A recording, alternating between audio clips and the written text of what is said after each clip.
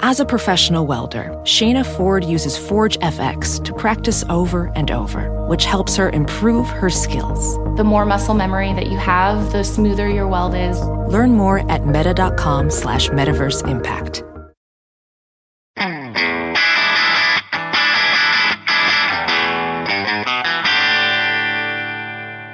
Hey math fans, Jason Marshall, Math Dude here with your weekly dose of quick and dirty tips to make math easier.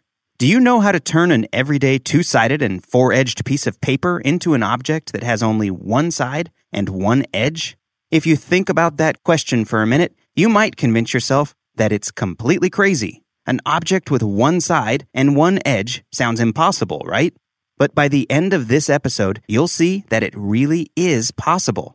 Especially since we're going to actually make one of these objects called a Mobius strip.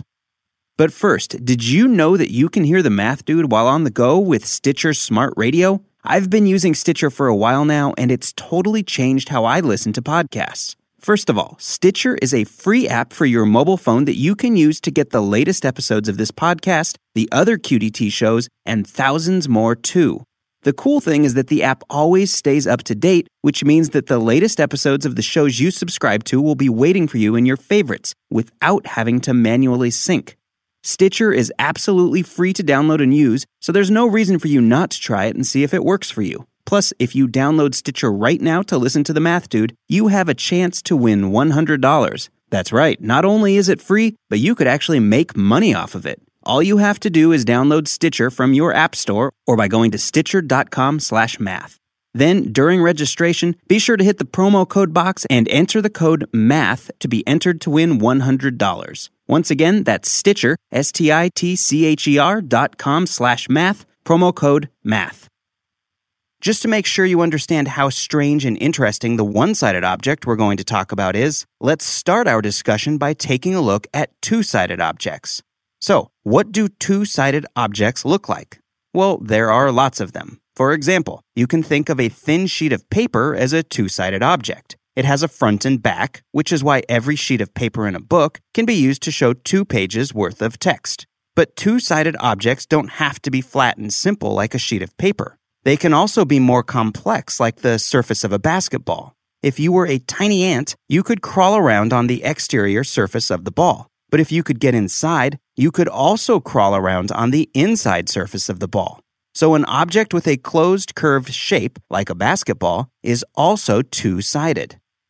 Now that we understand what it means for an object to be two-sided, let's think about what a one-sided object would look like. Actually, instead of just thinking about what a one-sided object would look like, let's make one. That's right, it's time for a little hands-on, mathematically inspired art project. All you need for this project is a normal sheet of paper, a pair of scissors, a pen or pencil, and a piece of tape.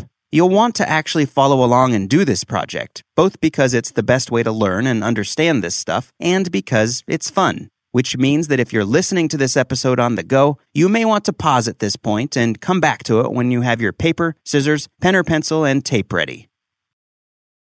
VR training platforms, like the one developed by Fundamental VR and Orbis International, are helping surgeons train over and over before operating on real patients. As you practice each skill, the muscle memory starts to develop. Learn more at meta.com/metaverseimpact. Okay, now that you have all your supplies gathered, let's make a one-sided shape called a Mobius strip. Here's what you need to do. First, cut about a 2-inch wide strip of paper from your full sheet and lay it out in front of you so that the long side of the paper is laying horizontally. Next, write the letter A at the top left corner of this strip, the letter B at the bottom left corner just below it, the letter C at the top right corner, and the letter D at the bottom right corner. Now hold the strip of paper in front of you and twist it 1/2 a turn so that the letters A and B on the left still face you, but the letters C and D on the right now face away from you. Finally, bring the 2 short edges of your twisted strip together and tape them to make one long twisted loop. Corner B should match up with corner C, and corner A should match up with corner D. That's it. The object in front of you is a Mobius strip, and it has only one side and one edge, too. What exactly do I mean when I say that this object has only one side? Well, try taking your pen or pencil and drawing a line around the center of the entire strip. In other words, pick any starting location along your Mobius strip and then draw a line all the way around it along the middle of the strip. What happens? Well, go ahead and push pause at this point. Try it out for yourself and see, and then come back and listen to the rest. Okay, now that you've tried it, notice that if you hadn't put the half twist in the strip before taping the ends together, your line down the middle would have covered only one of two sides. In other words, if you had started on the outside, your line would have gone around the outside of the loop until it returned back to the starting point. Or if you had started on the inside, the line would have gone completely around the inside. But that's not what happens with a Mobius strip. At least it shouldn't have happened. When you draw a line around the center of a Mobius strip, you'll find that the line eventually reconnects back to the original line, but only after that line has covered the entire Mobius strip, which means that this object has only one side. There is no separate front and back. You can also play a similar game by tracing your finger along one edge of the Mobius strip. Just don't give yourself a paper cut.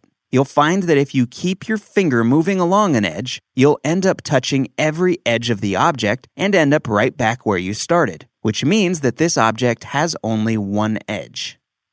Before we finish up for today, here are a few more experiments for you to try with your Mobius strip. First, now that you've drawn a line all the way around the center of the strip, try using your scissors to cut along this line. Before you do it, be sure to take a minute to contemplate what you think is going to happen. So, what really does happen when you cut a Mobius strip in half? For the second experiment, you need to start by making another Mobius strip.